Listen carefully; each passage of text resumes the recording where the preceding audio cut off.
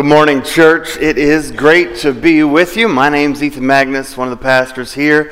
So glad that you're with us this morning as we continue our series, Promised. We're looking at the prophecies of Scripture, the prophetic work of God throughout history, and we're learning how God worked through the prophets.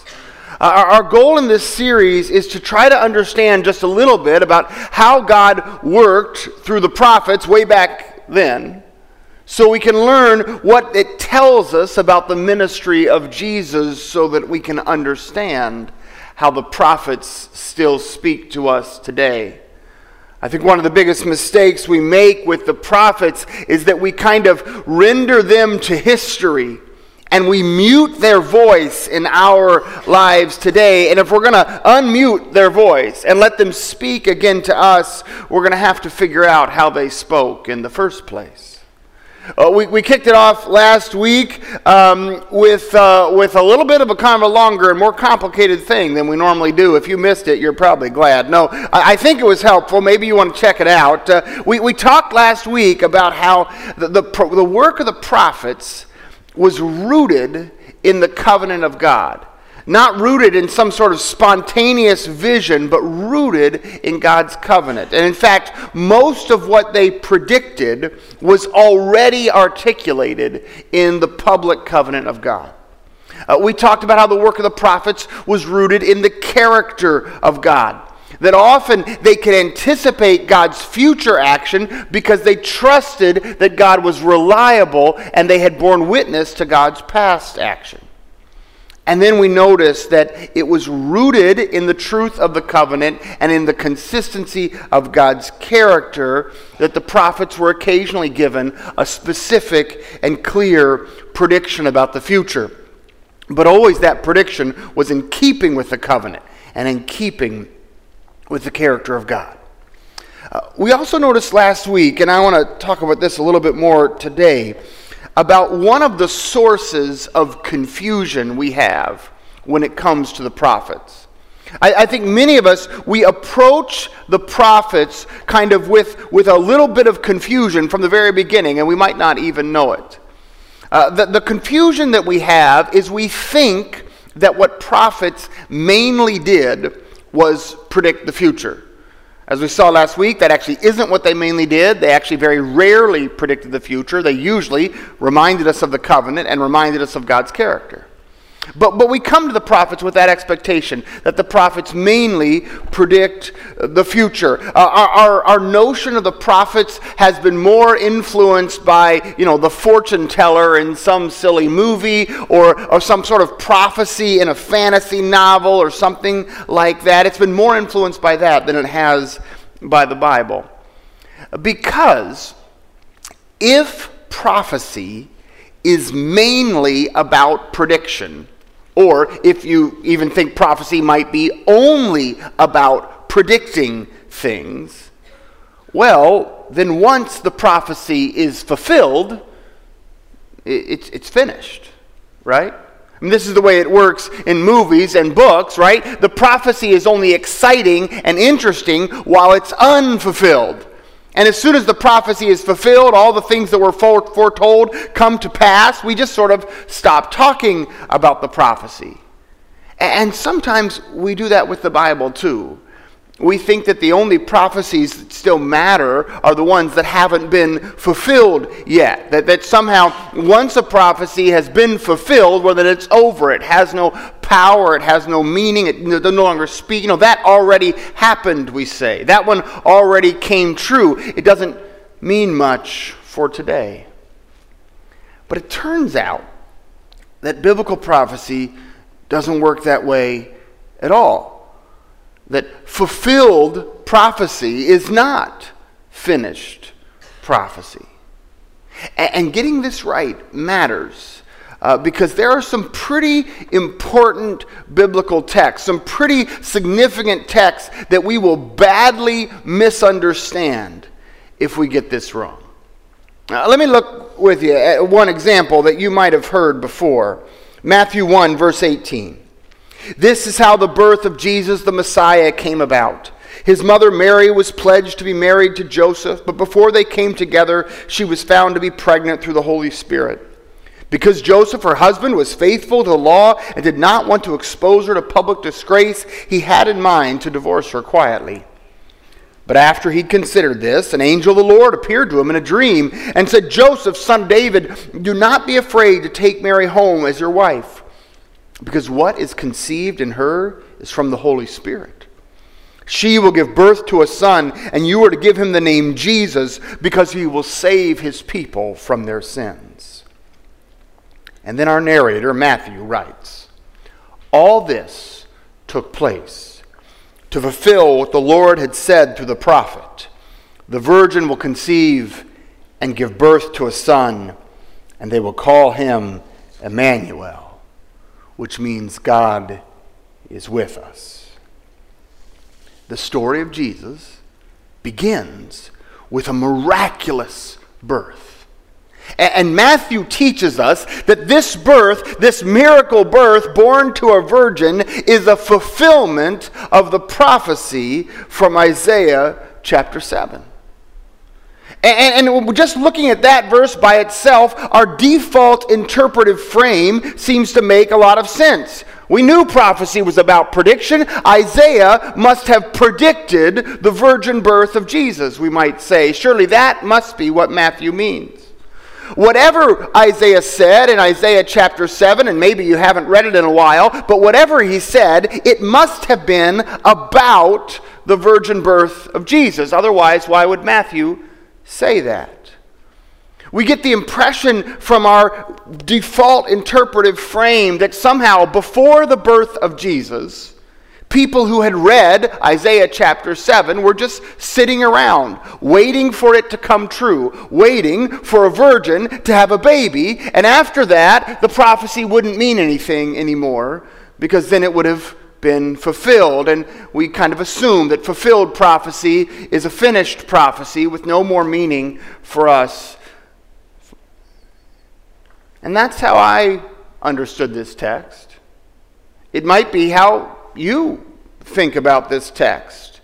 Over the years, hearing the Christmas story, it probably makes sense to see what Matthew says. This fulfills Isaiah chapter 7. A virgin will conceive and bear a son, and they will call him Emmanuel. Hearing that in the Christmas story year after year, it makes sense to imagine that Isaiah chapter 7 was somehow about Jesus, that it somehow predicted Jesus. There are only a couple problems with this perspective.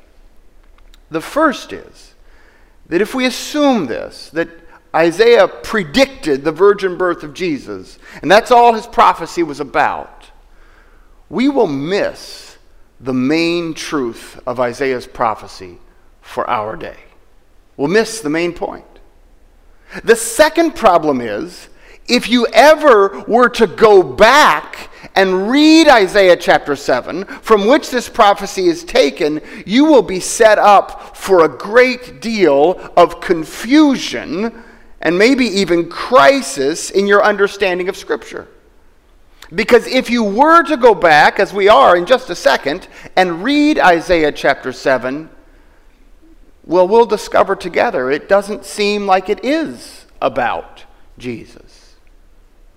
If you've got a Bible with me, why don't you jump into Isaiah chapter 7. It'll be up on the screen too, but it may help if you're able to follow along with the whole chapter. We'll start in Isaiah chapter 7, verse 1. When Ahaz, son of Jotham, the son of Uzziah, was king of Judah, King Rezin of Aram and Pekah, son of Remaliah, king of Israel, marched up to fight against Jerusalem, but they could not overpower it. Now the house of David was told, Aram has allied itself with Ephraim. These are two other ways of talking about these nations. So the hearts of Ahaz, that's the king, and his people were shaken, as the trees of the forest are shaken by the wind. Then the Lord said to Isaiah, "Go out, you and your son Shear-Jashub, to meet Ahaz at the end of the aqueduct of the upper pool, on the road to the launderer's field. Say to him, be careful, keep calm, and don't be afraid. Do not lose heart because of these two smoldering stubs of firewood, because of the fierce anger of Rezin and Aram and of the son of Remaliah. Aram, Ephraim, and Remaliah's son have plotted your ruin, saying, let us invade Judah, let us tear it apart and divide it among ourselves. Let's make the son of Tabeel king over it. This is what the sovereign Lord says. It will not take place. It will not happen. For the head of Aram is Damascus, and the head of Damascus is only Rezin. Within 65 years, Ephraim will be too shattered to be a people. The head of Ephraim is Samaria, and the head of Samaria is only Remaliah's son. If you do not stand firm in your faith, you will not stand at all. Just so we understand the situation, the kingdom of Judah, led by the king Ahaz, is under attack by two kings, the son of Remaliah and Rezin. I'll get these names wrong. He's under attack by two kings, the nation of Israel and the nation of Aram. The king Ahaz is being overwhelmed by his fear, and God sends the prophet Isaiah to say, don't worry. Soon their kingdoms will be destroyed, and if you have faith in me, you will stand. Verse 10, again the Lord spoke to Ahaz. Ask the Lord your God for a sign, whether in the deepest depths or the highest heights. But Ahaz said, I will not ask. I will not put the Lord to the test. Then Isaiah said, hear now, you house of David. Is it not enough to try the patience of humans? Will you try the patience of my God also? Therefore, the Lord will give you a sign. The virgin will conceive and give birth to a son, and you will call him Emmanuel. He will be eating curds and honey when he knows enough to reject wrong and choose the right. And before the boy knows enough to reject the wrong and choose the right, the land of the two kings you dread will be laid waste. The Lord will bring onto you and your people and on the house of your father a time unlike any. Since Ephraim broke away from Judah, he will bring the king of Assyria. The situation is clear. Under attack by two neighboring kingdoms, King Ahaz cowers in fear, and the prophecy is also clear. Isaiah says, though you do not ask for a sign, you will receive one. The Hebrew word that's translated virgin here could just as easily be young woman. A young woman, a virgin, will go conceive and bear a child. And before that child is old enough to choose for themselves, your enemies will be destroyed. And by the time that child is old enough to choose for themselves, your land will prosper again. This symbol of you'll be eating curds and honey means by the time that little baby is eating solid food, it won't just be any old solid food. It'll be rich foods, honey and the thick milk of curds. And of course, that's exactly what happened. Isaiah's prophecy exactly came true. The child was born, and before that child was old enough to choose right from wrong, their enemies were destroyed, their land prospered, and it would do so for decades. And here's the thing. If fulfilled prophecy is finished prophecy, well then we've got a problem, right? Because this prophecy, it's about the time of Ahaz, and it was fulfilled. It happened. It came true. And if it's about Ahaz, how can Matthew say it's about Jesus? If this prophecy is about a petty war between Aram and Israel, then how can it be about the Savior of the world? If fulfilled prophecy is finished prophecy, then this prophecy was finished because it was already fulfilled. No one was sitting around waiting for a baby to be born to a virgin named Emmanuel. Nobody was waiting for the fulfillment of this prophecy because everybody assumed it had already happened. If the angel had just said to Joseph, finally, Emmanuel is going to be born, the prophecy of Isaiah 7 will finally be fulfilled, Joseph would have been like, what are you talking about? That totally already happened. Like everybody knows. We won the war. Aram and Israel were destroyed. We entered a time of prosperity, just like the Isaiah Emmanuel prophecy promised. If prophecy is prediction, we're stuck. But that isn't how prophecy works. In Scripture, fulfilled prophecy is not finished prophecy. This idea is so counterintuitive to the way we think about prophecy, I told him to put it on the screen. I know I normally just put the Bible verses on the screen, but this idea is so different than the way we're taught by movies and fantasy novels and fortune tellers to think about prophecy. Fulfilled prophecy is not finished prophecy. You see, if prophecy is about the covenant and character of God, about the justice and mercy of God, about how a loving God treats God's beloved people, this means that true prophecy, fulfilled prophecy, just becomes increasingly true. And often in God's word, fulfilled prophecy gets fulfilled more than once. So when Matthew says, verse 22, all this took place, the birth of Jesus, all this took place to fulfill what the Lord had said through the prophet. The virgin will conceive and give birth to a son, and they will call him Emmanuel, which means God's with us. Matthew isn't saying that way back then Isaiah predicted Jesus.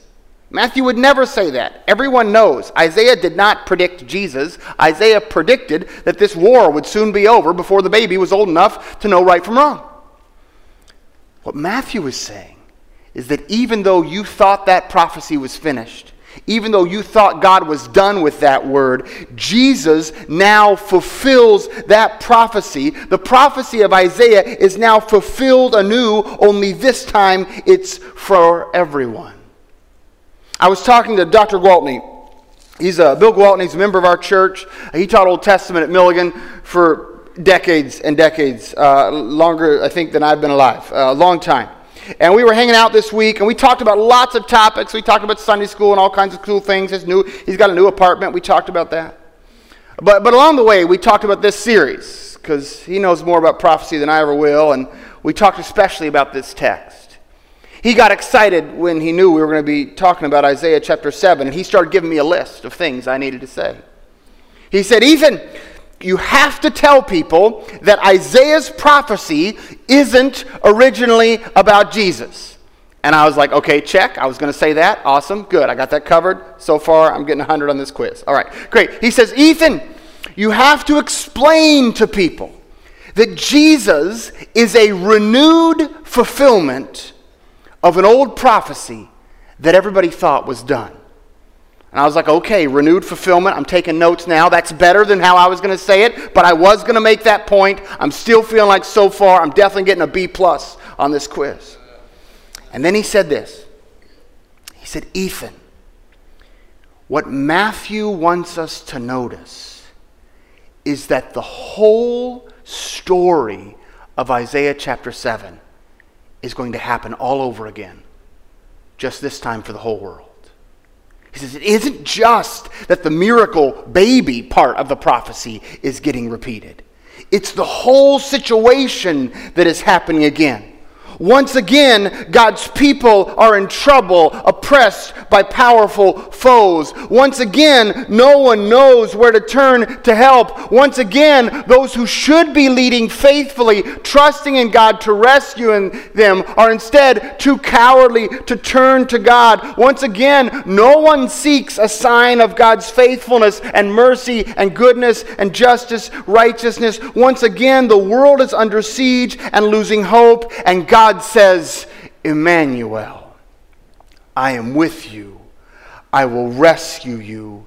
You can trust in me. Don't give up, for the day of salvation is just around the corner. It's closer than you think. If you will just wait upon me and trust in my rescue, we will once again eat curds and eat honey. We will once again see children grow up, and before they know right from wrong, the glory of God will be revealed. And just like God did the first time, the prophecy is fulfilled. You see, God wasn't finished with the Isaiah 7 prophecy just because he'd fulfilled it once. This is the way the great prophecy of God works. A fulfilled prophecy is not a finished prophecy. And now this time, when God fulfills again the renewed fulfillment of Isaiah chapter 7, it's not just for Judah against an earthly enemy. It's for the whole world against all enemies. The first time the prophecy of Isaiah chapter 7 was fulfilled, it changed the history of Judah. The second time, it changed the world. Now, this might be the point where some of you wonder why this matters. This might be the point where some of you are just wondering, is this just some sort of Old Testament lesson to remind us that God can fulfill prophecy more than once? Is it just sort of reminder to always go back and read the Old Testament to make sure we know what's going on? Here's why it matters. It doesn't matter just because God fulfilled the prophecy once or God fulfilled it a second time. It matters because fulfilled prophecy is not finished, which means God's not finished fulfilling Isaiah chapter 7. God is not done rescuing people. You see, the prophecy that was true is true and will be true. Isaiah says to Ahaz, just hold on a little longer. The rescue is around the corner. The angel says to Joseph, just trust God a little longer. The rescue is around the corner. And now Jesus says to us, behold, I am coming soon. God is with you, Emmanuel, and the rescue is right around the corner. The prophecy is fulfilled, but it is not finished, and that is good news for you today. If the truth of prophecy is not swallowed up by its fulfillment, but rather it is reinforced and sustained by its fulfillment, it is proved by its fulfillment, then this means that how God once worked in the time of Ahaz, how God did work through the birth of Jesus, is how God does work in your life. This is why it matters that fulfilled prophecy is not finished. How God once worked in the time of Ahaz is how God did work through Jesus Christ, is how God will work in your life. I remember the first time I read Isaiah chapter 7, having grown up on the Christmas story. I went to a wise teacher and I said, I'm so confused. I just can't figure it out. Who is this prophecy about? And they were real patient and they said, well, it's about Ahaz and Israel. And I said, you mean it's not about Jesus? They said, well, no. It's about Jesus. I said, I thought you just said it was about Ahaz. And they said, wait, I'm not done. And they said, and it's about God. How God acts consistently, again and again, to rescue people just when they thought all hope was lost. And one more truth. It's about you. And that's the good news for you today. Fulfilled prophecy is not finished prophecy, which means this prophecy, this good word, that a virgin will conceive and bear a child and his name will be Emmanuel.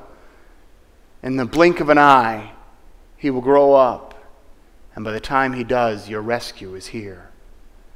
This prophecy is about Ahaz and about Jesus and about God. And it's about you. I don't know what enemies surround you today. I don't know what foes line up against you. I don't know by what you are besieged this morning. Maybe it's a crisis of faith. Maybe it's the loss of a job. Maybe your family is in chaos, or your health has betrayed you, or grief overwhelms you. Maybe your foes have lined up against you, and like Ahaz, you are sure that help cannot come quickly enough. This prophecy is still true for you. God is with you. The fulfillment of this prophecy in the time of Ahaz and in the time of Jesus does not mean it is no longer true. On the contrary, it just proves that it is still true. God is with you. You may want to tell me, Ethan, you don't understand the situation I face, the enemies that surround me, the way I am beset. To rescue me from this would be as unlikely as a virgin having a baby. And I want you to know my God did that once, just to prove that God is with you. You may want to tell me the rescue will never come.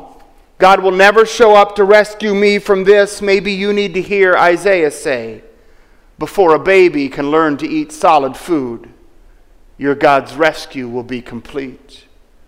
Maybe you want to tell me, Ethan, it's too late, things are broken and beyond repair. Maybe you need to hear Isaiah say, and when that baby learns to eat solid food, it will be curds and honey, and the land will be fully restored. I don't know how God is going to care for you in your situation, but I do know this. Once God starts fulfilling a prophecy, God isn't finished until it has been fulfilled in every possible way. God is still speaking, and God is still keeping this promise that when God's people are surrounded, God sends a Savior. God is with us. Emmanuel. Let us pray. Gracious God, teach us to cling to your promises, as true today as they ever were or ever have been. Teach us to trust in the coming of Emmanuel, who is with us, our Savior. Teach us to believe that our salvation is just around the corner. If we will, as Isaiah said to Ahaz, just be faithful, you will be faithful to us. We pray this in Jesus' name. Amen.